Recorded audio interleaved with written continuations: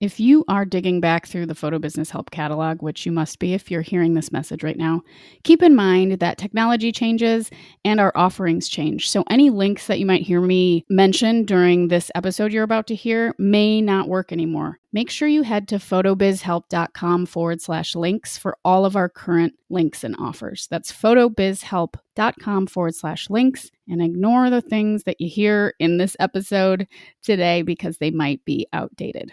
Everything you need is at photobizhelp.com/links. Thank you for tuning in to the Photo Business Help podcast. My name is Natalie Jennings. I'm your host. And this week I'm coming at you from Minneapolis, but for the first time in ages, I am sick. And I'm sure you can hear it in my voice. So this week, which is this show comes out every Tuesday and Thursday.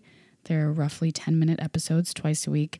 You'll probably notice that I sound a little under the weather, but I didn't manage to get any episodes produced ahead of time. I've actually done a couple shows about the importance of batching your work and how it can be really beneficial. Usually, I batch create a bunch of different podcast episodes. So I will write them out or plan them out, record them all, and edit them all in one big batch so that I'm not in this situation that I'm in this week, trying to catch up and make sure that these episodes go out on time. So here I am, a little under the weather, but it's all good. I'm going to try something new this week. If you are part of our Facebook group, our private listener Facebook group, I do a Facebook Live every Friday to answer questions that you might have. And this week, I asked everyone a few days ahead of time what they wanted me to talk about on the Facebook Live. Typically, I just jump in and talk about maybe something I've talked about on this podcast and whatever else comes to mind. But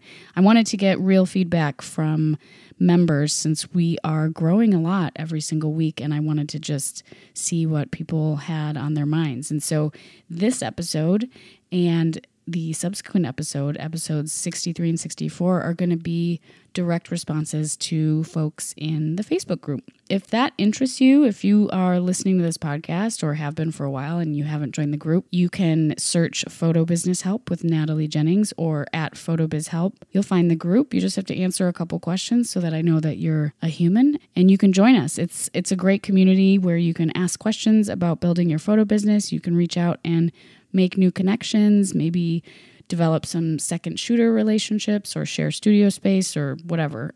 There's all kinds of things going on in the group, and it's a pretty high vibe, positive space for people to connect. So if that sounds interesting to you, it's at PhotoBizHelp.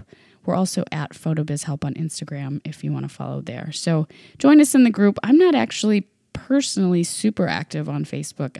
I do use it more for business. And if you're one of the people that are just super sick of Facebook, it's still one of the best options that we have right now to sort of connect everyone. So if that's the only reason you're on there, it's actually a pretty good reason. So join us in the group and let's dive into today's episode. Today I'm going to talk about mailing lists. And someone in the group asked, I'd like to learn more about mailing lists. I don't have the income to afford paying for a subscription to help me with my email lists yet. What are some free ways or tips to start building my mailing list? And so that's a great place to start. I'm also just going to describe a little bit of what mailing lists are and why they're important. So mailing lists are simply a collection of emails from people that have opted into something that you offer. So whether they're a past client or maybe you have a little pop-up on your website that offers a free guide or some kind of questionnaire or quiz or something, you can collect emails that way. But mailing lists are made up of willing participants. So it's actually illegal, at least in Minnesota, and I assume maybe in most states, to just randomly grab emails and put them on a list and send people things from your company that's just spamming people. So you don't want to do that. You want your email list to be people that want to be there. You want them to be engaged. So if you don't have an email list, it's very easy to get started, and you can definitely do it for free. There are a bunch of different services. I've been using MailChimp for a few years, and because I don't have a massive email list, it's still really affordable for me and does exactly what I need it to do. That being said, if you have a really large email list already, there are some more intricate and in-depth companies out there that will give you more options in terms of list segmenting and all sorts of different things you can do to target your ideal audience so you're sending the right emails to the right people. But that's a totally different topic and for another time. So I would start with something that gives you a free trial, because most of my understanding is that until you have a certain number of email list subscribers, you don't have to necessarily pay for the service. MailChimp has been free for a long time, up to a certain number of subscribers. So that's a great place to start. Hey, I hope you're enjoying the podcast so far. Thanks for listening. If you are the sort of person that likes to take a little time in December to organize goals and go into January full steam ahead, you're in the right place. I am offering 50% off your first entire year of HoneyBook. So HoneyBook is a CRM, if you're not familiar with it. It helps you stay organized when you're booking clients. So from the minute that they inquire through email, sending out contracts, collecting payments, and keeping everything organized on your calendar are just some of the main things that HoneyBook does. So if you feel a little disorganized, if it's hard to keep track of everything, and you feel like you are busy enough at this point in your business to step things up next year and go into 2020 ready to step things up a notch, then you want to give HoneyBook a try. You can head to jennings.photo/HoneyBook. And if you just use that link, you will get 50% off your first entire year. I know that some of these things add up, and I know that running a business is an investment. But if you are one of those people, and I hear it a lot, that has a little bit of trouble staying organized and feels overwhelmed when it comes to the entire booking process, keeping contracts organized, keeping payment organized, making sure everything's in one place on your calendar, then you're going to want to give HoneyBook a try. Give it a try for next year. And if you don't like it, don't keep using it. But you get 50% off right now if you give it a try with my code. So head to jennings.photo/HoneyBook. That's jennings.photo/HoneyBook. Use that link. That link will give you 50% off an entire year of HoneyBook just for listening to this show. Speaking of the show, let's get back to it. As for the why have a mailing list, there's a couple big reasons.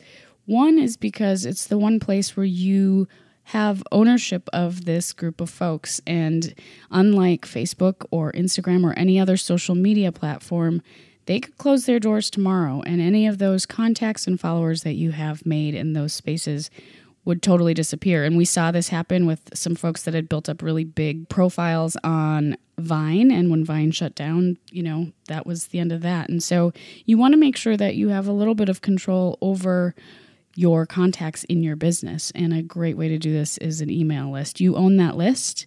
The people on that list have voluntarily opted to be on it. And so it's a continuing relationship. And that brings me to my second point, which is continuing a relationship with your audience. So whether you're sharing new work with them, offering deals, whether you're just connecting and keeping a relationship going with older clients that you might not have seen for a few years.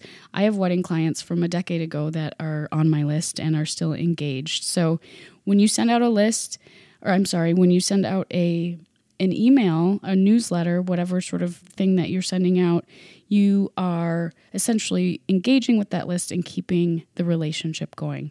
So that's a couple of really, really good reasons to start a list. It's an excellent marketing tool. So anytime you want to reach out and let people know that you're booking for something or that you have a discount for something, or just let them know what you're doing, it's an awesome way to stay in touch with everyone that has already decided that they want to stay in touch with you. And one final thought on the list thing. To get started, all you really need to do is have some sort of way for people to give you their email address. Now, there's a ton of different ways to do this. And again, this is a whole other topic. But based on this question in the group, I'll give you just a couple of options to get started. You can maybe have a pop-up on your website that says, hey, if you'd like to be on my list to hear about new deals, and the next time I do mini sessions, sign up here. I have a mini session pop-up that I offer, and that list is just for people interested in hearing about my mini sessions. So when I go to book mini sessions in the fall, usually, I email that list first. And that's one of the main reasons that my mini sessions have consistently sold out the last few years. There's an episode a little ways back that I talk about mini sessions and how to fill up mini sessions, and I do mention having a list there as well. So hopefully this helps you out if you are wondering what's going on with the whole email list thing. If you don't have a list, don't worry. You can always start building one. It's not something that you need to run a business, but it's something that I think you certainly should have. And like I said, if you are solely running your business on other platforms, it's not necessarily the best. So thanks for listening. Thanks for putting up with my scratchy, sort of under the weather voice. And I hope to see you in the Facebook group. If you'd like to join our community of folks that I mention here on the podcast quite often, head to Facebook and search Photo Business Help with Natalie Jennings or at PhotoBizHelp. And I look forward to seeing you there. I will be back in a couple of days with another episode, and I hope you have a beautiful day.